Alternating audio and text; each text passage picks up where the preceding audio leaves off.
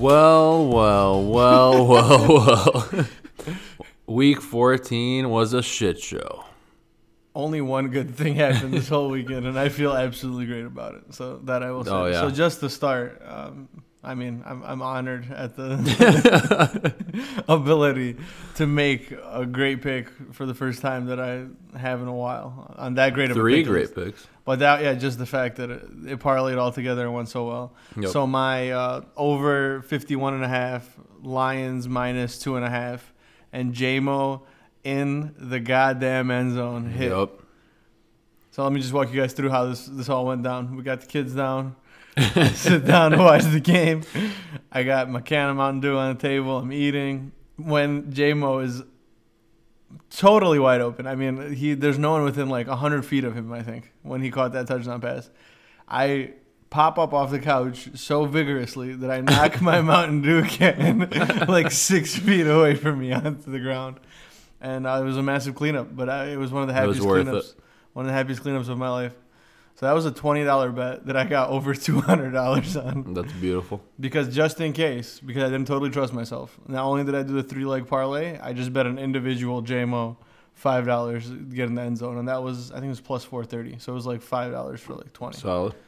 So overall, I mean, that alone was absolutely phenomenal. Everything else went absolutely horrible for me this weekend, fantasy-wise. I mean, as long as you got something. Yes, but that was more than enough. I mean, I peaked at that point. And my JMO garb is on the way. Garb.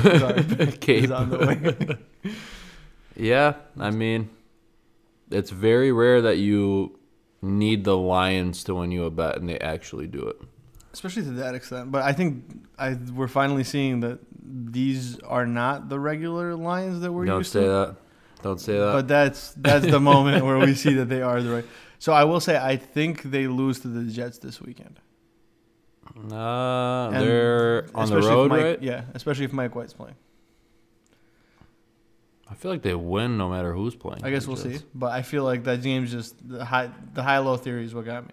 Yeah. So Lions coming in just off this emotional high, just beat the Vikings. They're back in the playoff race. They're on all the graphics. And then the Jets just can't get any lower than they are right now.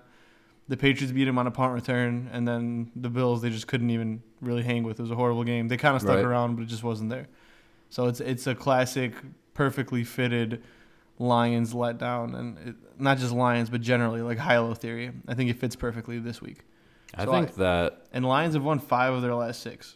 And their next 3 games are super winnable, and I think they take all 3 of those, which would be Carolina, Chicago and Detroit, and in Green Bay the final week of the season.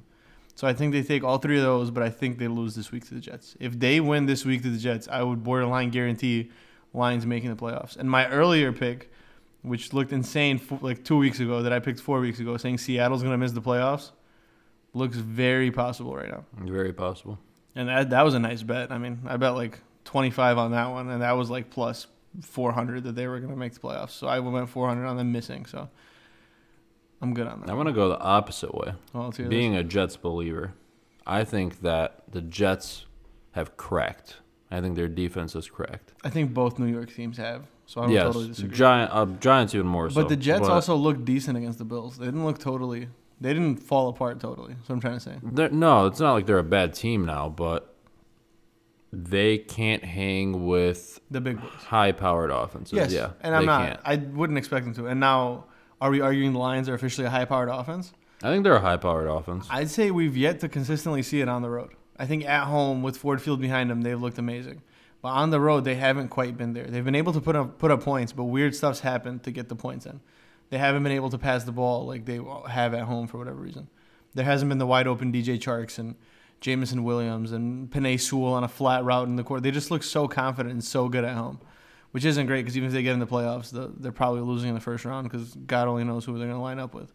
I mean, it's a fair point, too, that a lot of their performances, they look like a really good offense. They've come against pretty bad defenses. Yes. Or average Minnesota defenses. is probably the worst defense to be 10-2 ever. Yeah. There's no way you'll find another one. That's true. So that it's shocking that they are where they are. And Minnesota's had a lot of stuff go right, and I think we're seeing what Minnesota is, which is a very strong offense with little to no defense. And they're down a couple offensive linemen, and they were down their best secondary player. Minnesota's fluky to me. 100%. No, Minnesota, they're probably losing the first round of the playoffs, or if they win the first round, they're losing in the second. Yeah, I think so too. Yeah, they're not gonna get the bye. They're gonna play against a team like I think even against like the Commanders or the Lions, like that's who they'd line up. Yeah, they could lose on any Commanders, given night. Lions, Seahawks, all three of those I could see them losing to. It's like a difference when you talk about the Chiefs and Bills, and it's like even like I guess the Ravens, if Lamar is healthy, it's like they can beat any team any given night. The Vikings, it's like they could lose to anybody. The saving grace for the They're Vikings bad. is they're gonna play the worst rated team getting into the playoffs because the Vikings are gonna have the second best seed. Number 1's going to be Philly, and number 2 is going to be the Vikings. And that's going to line up to be either Seattle, Washington, the Giants, or the Lions. Which I could easily see them losing to any of those. Any of those four, Any yes. of But those. they should also, that should be the easiest game that any playoff opponent has. Because on the That's other for side, sure. the number 2 team in the AFC might be playing like the Chargers. So, I mean, Minnesota should have the easiest opponent, which doesn't mean much. They might win one game. They're losing the second one, in my opinion. If they go against any of the, I guess, creme de la creme topper teams in the NFC, they're losing to all of them, in my opinion. They'd lose to the Eagles. They'd lose to the What Cowboys. about that Bills game, though? How you Yeah, feel about that's that? another thing is Minnesota's somehow managed to squeak games out. But I think there's a Dalvin Cook question that a lot of people aren't asking, where he doesn't look like he is like the focal point of that offense. Yeah. And I think for that reason, they're going to lose when playoffs come around. If Kirk Cousins is the guy of their offense, they're going to lose. For sure. They only go as far as he takes them. Yeah, and Always. then Justin Jefferson's the best receiver in the NFL, probably. It's hard to argue that there's anyone better. I mean, you might be able to say, like, Jamar Chase, but at the same time, like, a Jamar Chase is playing with someone like Burrow. Meanwhile, Jefferson's doing it with Cousins. So, I mean, I think that's a big thing. I would rather have my guy, like my focal point of the offense, if I'd have it be my running back over my wide receiver because someone still has to get him the ball. yes, Whereas unless my your running quarterback's your focal point. Yeah, if you Like have an elite quarterback. Like a Pat Mahomes or like a Joe Burrow. Right. Like, I'd argue Joe Burrow is the focal point of Cincinnati, even For though sure. they have a Mixon and a Chase. Yeah, for It's sure. Joe Burrow's show. Whereas here, Kirk Cousins shouldn't be the focal point. But he kind if of is. he is, Yeah, he you're kind of probably is. in Realistically, he kind of is. I don't know. trouble. As of right now, yeah, he is. And he's done a good job, but as soon as the bright lights turn on, as soon as the playoffs come around, I think we're going to see who Kirk Cousins is. Yep. That's what usually happens. But yeah, all in all, I think what's going on for Detroit is very interesting, and I don't disagree with your New York Jets point that they're on the downturn and they look like they finally. I think everyone agrees that the Jets have overachieved so far, Yeah. and they've had some unlucky breaks over the last like week or two, and now I think is where it all starts to crumble, especially after losing like Breece Hall, and Yeah.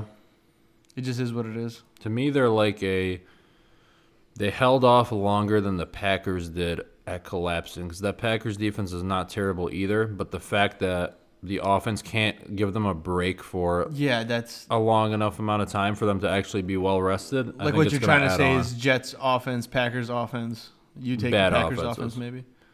I'm in that scenario. I think I'm taking Packers offense. I think Aaron Rodgers is that much better, and the backs in Green Bay are that much better. I just more so mean it in the fact that both I those get it. Either one defenses can't do fell enough. apart. Yes, I like get what as you're the saying. season went by, the Jets just kind of lasted a little bit longer. Yeah, but the Jets, I think, have so much talent on defense that it's not surprising. Right. But I agree that asking them to allow less than 10, 15 points a game is absolutely asinine in today's NFL. That's just not a very good offense overall. So Not at all. I But we had two major, I guess, talking points where we butted heads a little bit last episode. We went with T.J. Hawkinson versus Justin Jefferson. Who's going to be higher position ranked? Justin Jefferson had the game of his life second half. Yeah, he did. But one thing we didn't talk about is Jeff Okudah was sick all week, and he looked like he was not ready for the game speed on Sunday. And as soon as Okudah sat out the second half, Justin Jefferson went off, and that game just opened up.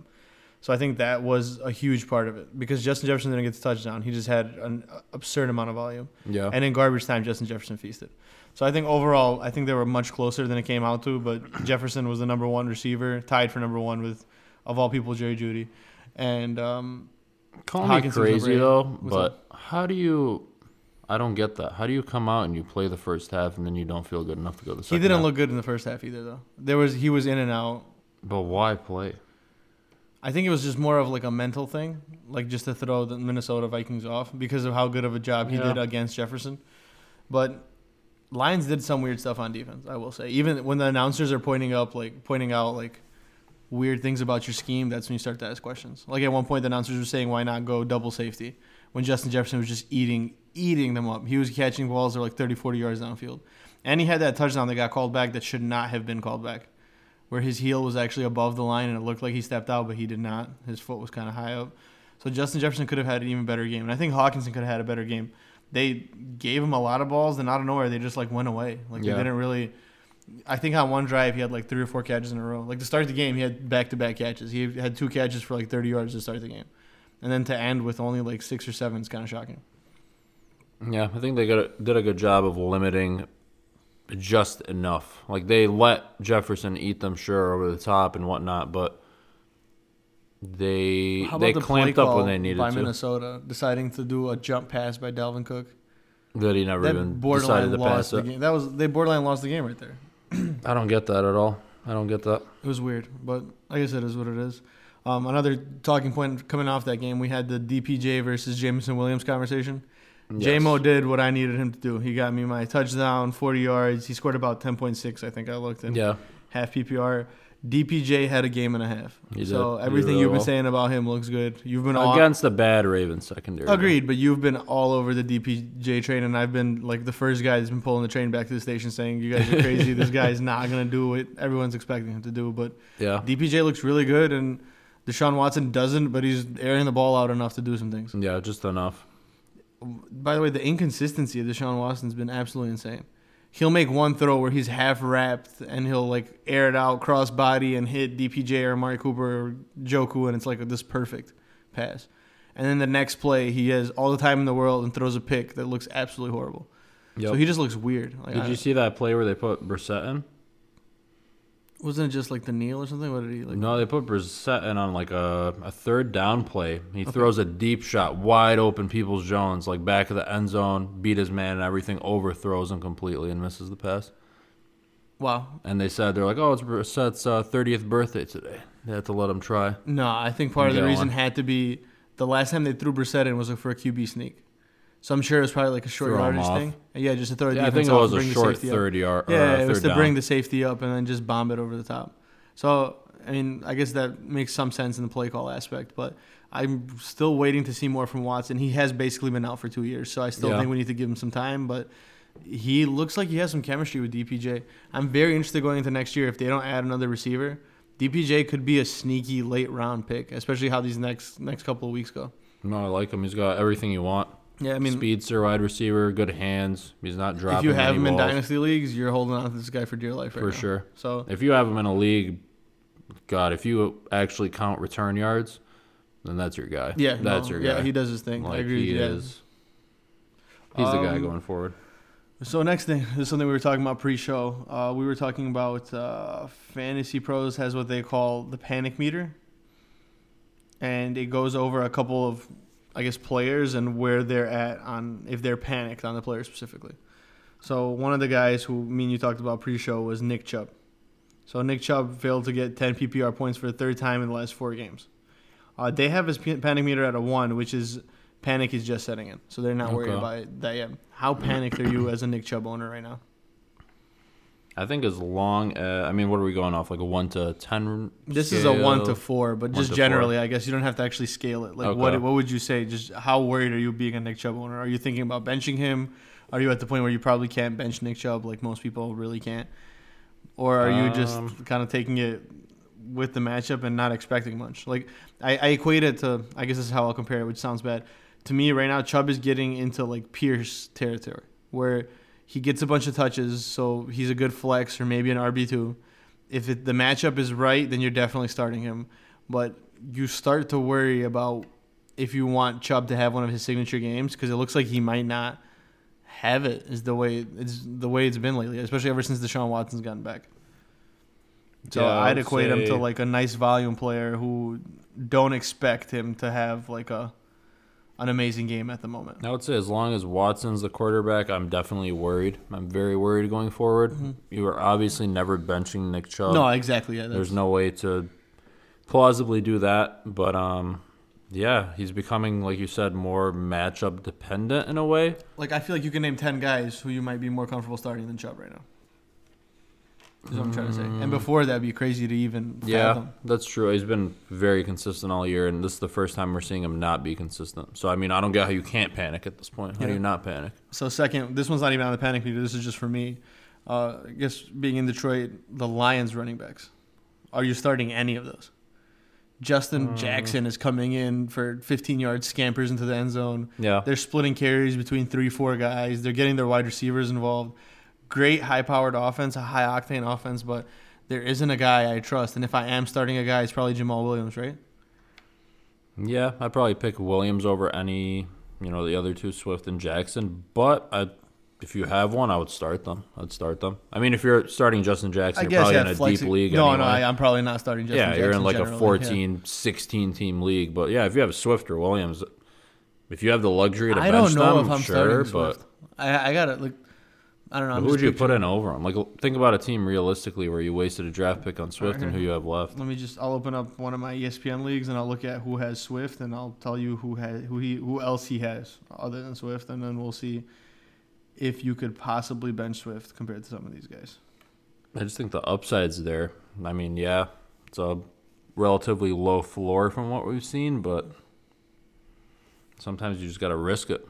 Yeah, no, I'm not disagreeing with you. So here's the guy. This guy that has Swift, this is his team.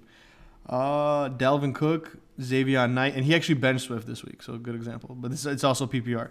Dalvin Cook, Xavier Knight, or Zonovan Knight, I forgot how to say his name. Chris Godwin, Amari Cooper, and Pickens is who he started. And he benched Swift. He also benched Zeke Elliott and J.K. Dobbins. Well, that guy's got a luxury of running backs. He doesn't. I mean, he does at this point in the season. Yes, he does. Well, in my mind, Knight being like a starter. Next week, I'm probably starting Elliott over Swift. Elliott's had Elliott, been force-fed. He gets good forward. volume. J.K. Dobbins and Swift are almost interchangeable to me. Yeah, I agree. And I think I might go Dobbins over Swift right now just because of how much the Lions are splitting carries. Yep. And then Dalvin Cook, I'm almost guaranteeing I'm starting him in front of Swift. And then Knight, you can argue you're starting in front of Swift as well. That's what I'm trying to say. I think Swift is getting to the point where Swift isn't a guaranteed start on a lot of teams. I guess I'm not panicking because I never had the expectation that he would be. But for a lot of people that drafted him. This guy was like a first-round pick in most leagues. That's the thing. I'm talking just from like personally, he is what I thought he would be. I'm with you. No, I think he's worse than most people. You really thought he was going to be like this fringe flex player? I thought he was a solid RB2. I always had a feeling like he wouldn't get that many carries with Williams there. That's interesting. I'd never got that guy who's kind of fragile. Well, I got the feeling that they were going to involve both Williams and Swift, but I always had the feeling that O-line was that good and Jared Goff was that bad, and they were going to run the ball a lot, so both of them were going to have at least decent games. I thought Swift would be like RB1, RB2 territory, and Williams would be like a flex, especially on bye weeks, that once in a while you could sneak in, especially when Swift is out. Yeah. So that's the vibe I got. That's why I was not picking Swift in any of my leagues, because there was no way I was going to reach up as high as like 7 or 8 for him. That's exactly what I thought. I thought he had no business being that high. Of a pick. No, he was way too. He was going as like the 6th or 7th overall running back, which to me was insane. I would have put him like 3rd round. That's where I would have grabbed him, but he was not going to fall that far anywhere. Yeah, sure. I might have grabbed him end of 2nd if I had it, but I'm sure if I go back in time and I lined up and Swift was there, I'd probably take somebody else. For sure, yeah. So there's that portion of it. So next on this panic meter, Jalen Waddle. 3 catches for 40 yards, 7 PPR points. That was the sum of his last 2 games. In his last 4 games, he finished wide receiver 38, wide receiver 31, wide receiver 99, wide receiver 63. I call this, and don't panic. Be grateful that he was doing what he was at the start of the year. Because Tua, I don't think, is that good to keep up both wide receivers, and Tyreek Hill is the undisputed wide receiver number 1. So if you're panicking on Jalen Waddle, you should be grateful he even did what he has up to this point, because it's not to be expected going forward. So here's an interesting thing that I'd say happened this year and hasn't happened to this extent other years. There's so many guys who were consistently good for no reason for so long. Yes. And I think Jalen Waddle is one of those guys. Absolutely. I like Waddle. I think Waddle's, I guess, a good example of what I'd equate Waddle to would be your boy Kyle Fuller from the Texans when Deshaun Watson was there. I think he's a guy who is like the definition of boomer bust. Will Fuller? What did I say? Kyle Fuller? The cornerback? corner. Yeah, Will Fuller, sorry. Yeah. So he's the definition of a boomer bust type player. And then I agree with you. If you're expecting Jalen Waddle to be your wide receiver 1, wide receiver 2, you have probably made it farther than you deserve. Yes. And I think one thing that's interesting is I think there's going to be so many teams this year in so many leagues where some of the best teams in the league might not even be in the playoffs. Yeah. that's true. I think just to my extent, in one of my leagues where I missed the playoffs, I would argue I have one of the better, if not, I don't want to say I have the best team. Obviously, I missed the playoffs, so I can't say I have the best team. But on paper, just yeah, on realistically. paper, I'm definitely higher than top 6. And the worst part is even like my top, even like points for, I'm not there. Let alone, like, I mean, I have, in that league, I got CD Lamb and Justin Jefferson, for example. I mean, I had Jacobs in that league. Like, I had guys who should have won me leagues that I just did not win with. Yeah. It doesn't make any sense. But it was just a very weird year. It is, overall. It's just... And I think there is a lot of equivalencies to someone like a Jalen Waddle or someone like a Zeke Elliott who was just not good all year, and all of a sudden he turned it up at the end. So someone's going to have someone like a Devontae Adams and a Zeke Elliott, and they're going to miss the playoffs. Yep. And they actually drafted decent. They grabbed guys who they should have. Yeah, they lost like those first 3 games because of Zeke not showing up possibly. Yeah, and now totally. it's over. Like, dude, they're I went 3 games out. The league that I'm referring to, I went 0-7 in that league. I ended the season 6-8. So I went 6-1 rest of way, and I'm going to miss the playoffs. Yeah. And my team is not a 6-8 team. My team is probably like a 10-4 team. But it just was what it was, and that's just how fantasy is. That's the beauty and the curse that is fantasy football. Though I have noticed over recent years that it's become a lot closer in the standings. I feel like you always usually had definitely not making the playoffs, and then you had the top dogs, and there was a few, like a couple battling to make it in, and now it's like everyone's battling to make it in. So that same league that I'm talking about, that I was just referring to, it's a 12-team league. Right now, for our 6th spot tonight, we're going to find out who gets into that 6th spot. Right. It is between 5 different teams. Right. That's and insane. technically, any of the 5 could have got in with a good enough performance last week. Right now, it's just between 2 because we see the points scored and we see everything else going into the Monday night game tonight. But it's absolutely insane. Like the extent of like a guy like Jonathan Taylor. Every Jonathan Taylor owner on the earth right now is just outside the playoffs, looking in, trying to scramble his way into the playoffs. Yep. Because Jonathan Taylor got it together, had that one good game, turned off all season, and got it together right at the end. So players like that are obviously drastically hurting teams. And other guys who had like a Bryce Hall or guys who had Kamara for that stretch. Yep. So many guys had this on stretch and have been either on or off. There's been so many like Justin Jefferson and Devontae Adams games that are like, if you're an owner of one of them, you lost this week because he's your number 1 player and he only scored 4. Yes. So there's been so many of those games that I feel like it's not necessarily as extreme in past years as it has been this year. Mm-hmm. But I agree with you. I don't think I'm in a single league where someone has 10 wins.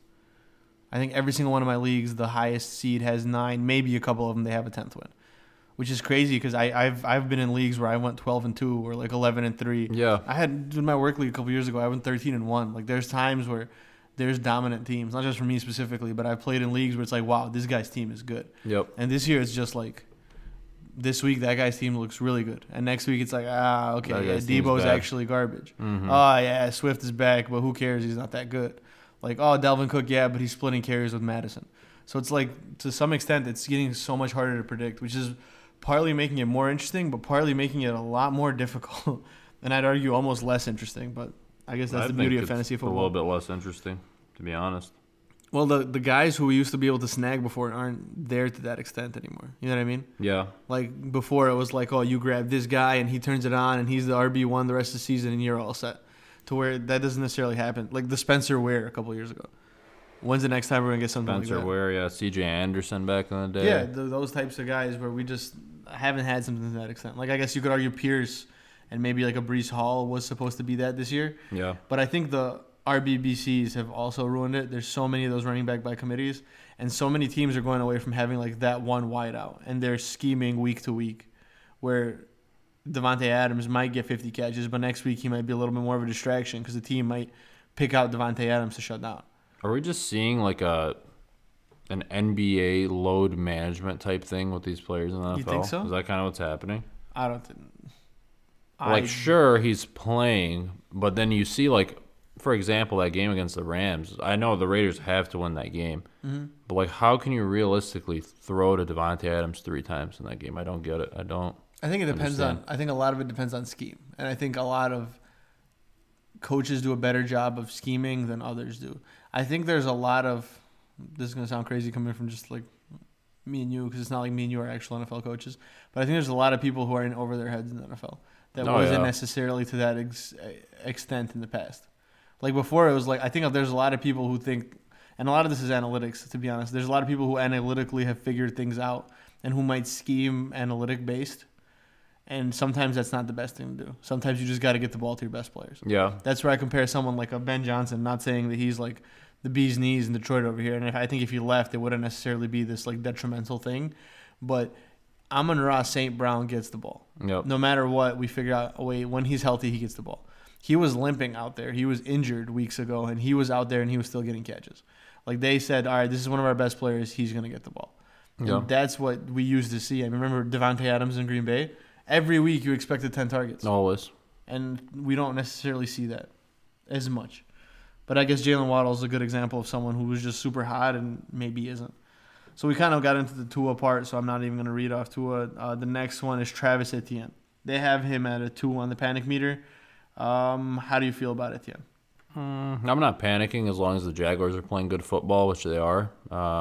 I think he had 17 carries for 32 yards, so less than 2 yards a carry, and absolutely no targets. Very good run defense, though. Yes. Titans are, I think, the best run defense in the league. They're up there for sure, yes. So that one I'm not. But he also hasn't had an about. 11-point game in a month. Yeah, he got hurt. Yeah, no, I know there's more to it. I'm just saying they I guess that's like I'm not that panicked about it. The problem, it's another example of what you just said. Etienne's another running back who used to be looked at as like a flex type player, and now there's people who grabbed Etienne like he was a RB1 or RB2, and he just isn't. Right. He's like a sneaky RB2, but yeah, he's he not was always like a guy where like you're very fortunate you grabbed him where you did. He ended up being as good as he is, but like, deal with it. If he's not that good, he probably just isn't that good. Yeah, like there might be weeks coming forward where you might have a justifiable cause to bench Etienne. Yeah, bad matchup, and I benched him this week. And obviously I benched him for Zonovan Knight, who had a better game. I'm not regretting it. No, I agree. Yeah, no, I think a lot of it. I think a lot of the NFL is getting very matchup based and very analytic. I think a lot of analytics in sports is what we're seeing. It's not necessarily ruining sports, but it's definitely changing them. Like we see sports like baseball where it borderline ruined them, and then we see sports like basketball where you can argue it made them better depending on how you feel about the sport specifically. Me and you are on a different side of basketball, but that's a whole different topic. Whole different topic. So what else happened week 14 that you want to talk about before this Monday night game tonight? Thought it was interesting that the Cowboys had a very close and competitive game against the Texans. I thought that was strange. I don't think a lot of people expected that with their defense and how they've been playing. It seemed like everything about that screamed like the Cowboys didn't take it seriously enough. Yeah, I think the pregame stuff I was reading was all about other receivers they're looking at and how James Washington was going to get a 20% share of the snaps at wide receiver, and I feel like they were trying different things. Yeah. Because at the end it seemed like the Cowboys were like, all right, we're going to score, and they were like, oh crap, it's kind of late, we might not be able to, and they still managed to get a score. The main thing from that Cowboys game that I didn't like was another Pierce fumble. Pierce is looking good, and I liked Pierce a lot, and I think Pierce is a nice volume play. And in a total garbage team, having a good running back is difficult. So him scoring the way he's been is kind of another equivalency to Etienne and Waddle, like we talked about. I think so. Pierce, a couple weeks ago, I benched. This week I started. He got me the 11 that I hoped he'd get at least that, and that's what I planned for, and that's how it worked out. I ended up losing my matchup anyway, but it wasn't Pierce-based. It was because Pierce he's not Zeke Elliott 3 years ago. It just is what it is. He's a guy who's going to get a lot of volume. You hope he breaks a big run. When he doesn't, he probably ends with 20 carries for 100 yards, and that's it. But that is what it is. But yeah, that Cowboys game was weird. I don't disagree with you. It was strange. And I feel like they're a team the Cowboys are panicking in the sense that they don't know how to act that they're in the spot that they're in. They just signed T.Y. Hilton. I think they don't know how to feel about where they're at. Well, I don't think anybody does. Like, the Cowboys are that ugly. Like I said, my equivalency to what the Cowboys are right now is what Cincinnati was last year. Where they're like, and they're kind of scrambling together, and they're going to pop in somewhere in the playoffs, and all of a sudden, if they string a win or two, the Cowboys are a very strong team, and they aren't a team that's easily beatable. Their secondary isn't amazing, but their defense overall is good. Their passing game is solid, even though I don't think Dak Prescott's one of the better quarterbacks in the NFL. They have the receivers to do damage, and they have two amazing running backs. And they do a pretty good job play calling. So overall, I think the Cowboys are an ugly team, and I think there's a couple of those teams. Yeah. The Cowboys tend to beat themselves more than other teams beat them, I feel like, too. Another thing I will say, so now this could be totally wrong, is I think as of today, I'm taking both Cincy and the Chiefs over the Bills. The Bills are officially my third best team in the AFC. Why is that? I think Cincy has shown a side of them that we haven't seen where they look very complete. That's true. Like the defense, like they don't have any like glaring weakness. Like, oh, they're really bad at this. Right. They have good running backs. They have good receivers. They have one of the best quarterbacks in the NFL. They have a defense that's shown an ability to keep teams down when they have to. They have what you could argue is maybe the second best kicker in the NFL. They've been really good on special teams generally this season. So I think overall Cincinnati looks like a team where maybe they weren't good at early on in the year as they were just figuring it out, and it's kind of like Chiefs style, where Chiefs in the past kind of they don't come out guns a-blazing, but we know the Chiefs are the Chiefs. And that's what I was one of the first people early on who said Cincinnati is showing that they didn't belong last year. And now I'm one of the first people who will say he was wrong about that. And I think Cincinnati is one of those teams that as the years go on, they got a chance to be like the Chiefs type team where they're good every year, especially as long as Joe Burrow's there.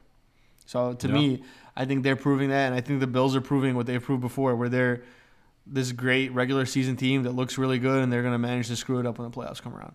So to me, like I said, the top two teams in the AFC right now are the Chiefs and the Bengals. To me, not saying that's what everybody should think, but that's where I'm at. No, I get the logic for sure. I think Cincinnati is definitely really well coached. Don't see a lot of mistakes from them. When Burrow's on, the whole team's on. They're nearly impossible to beat. Yep. I would probably go Bengals and Bills and leave out the Chiefs. Interesting.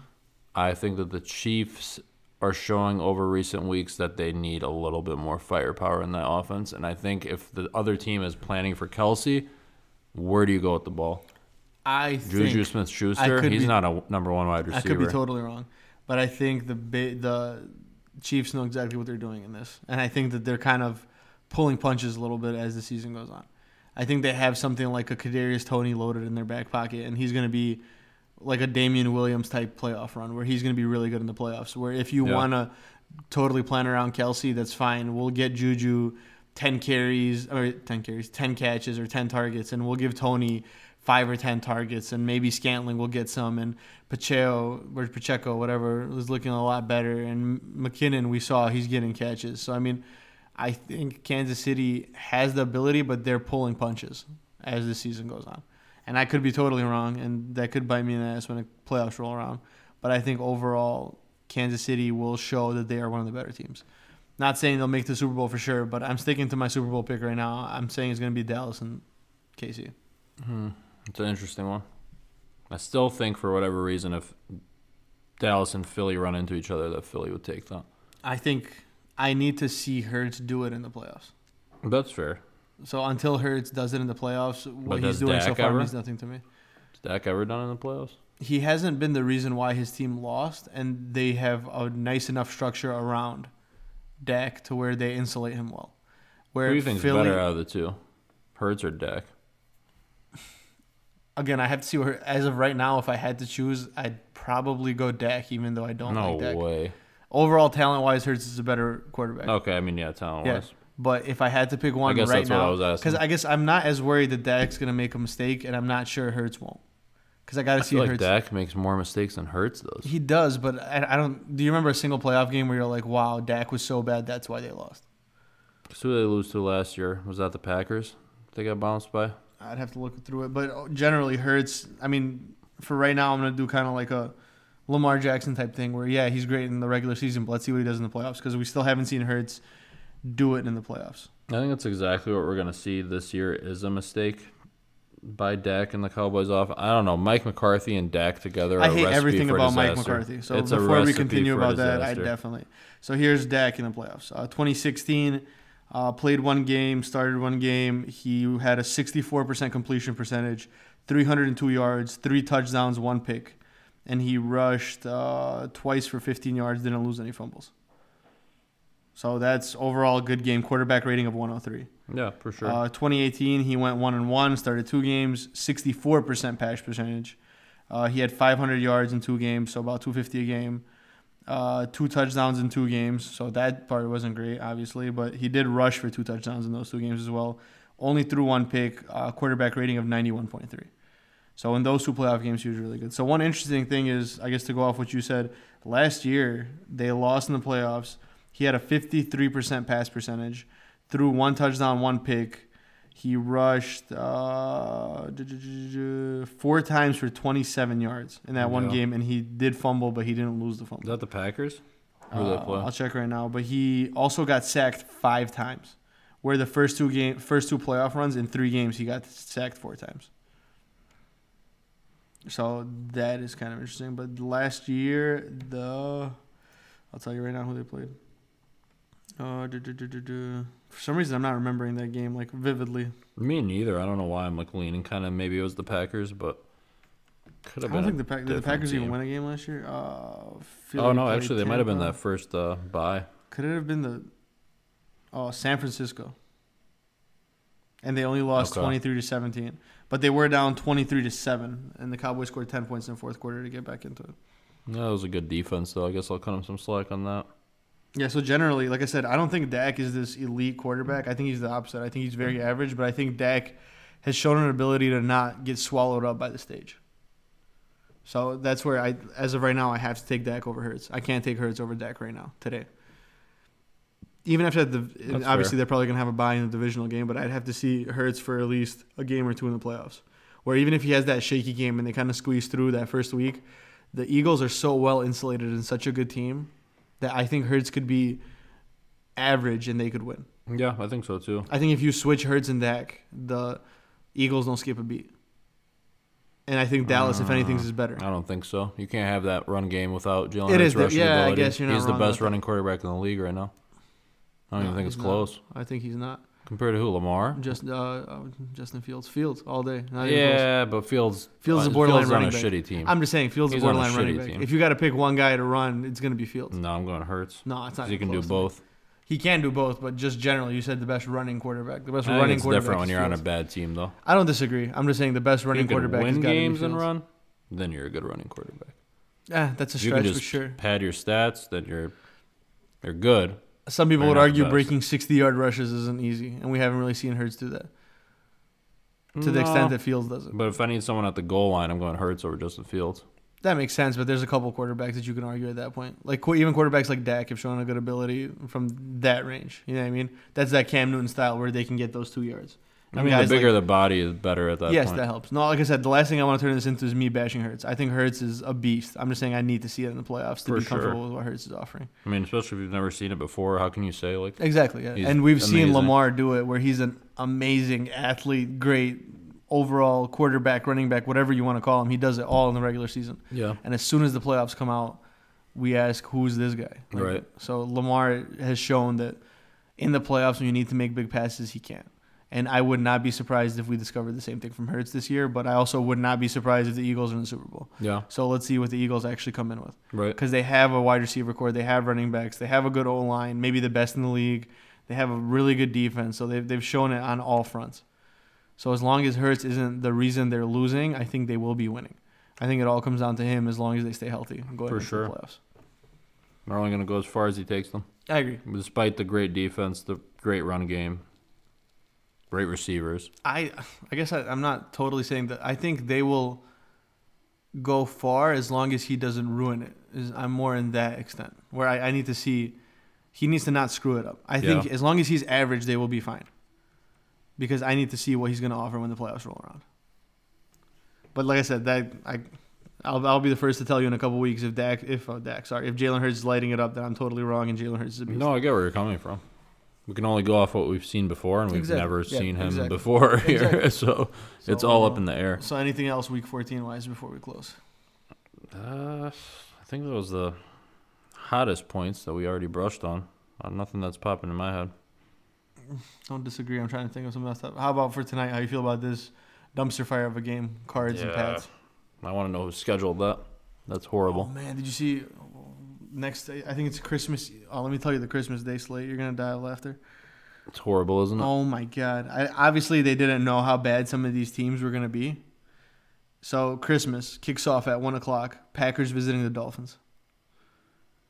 Packers visiting? Okay, I guess that's not the worst. That game's absolutely horrible. It is, but... Then to follow that up, we have this beast of a game. The Broncos visiting the Rams. 2 of the worst teams in the NFL.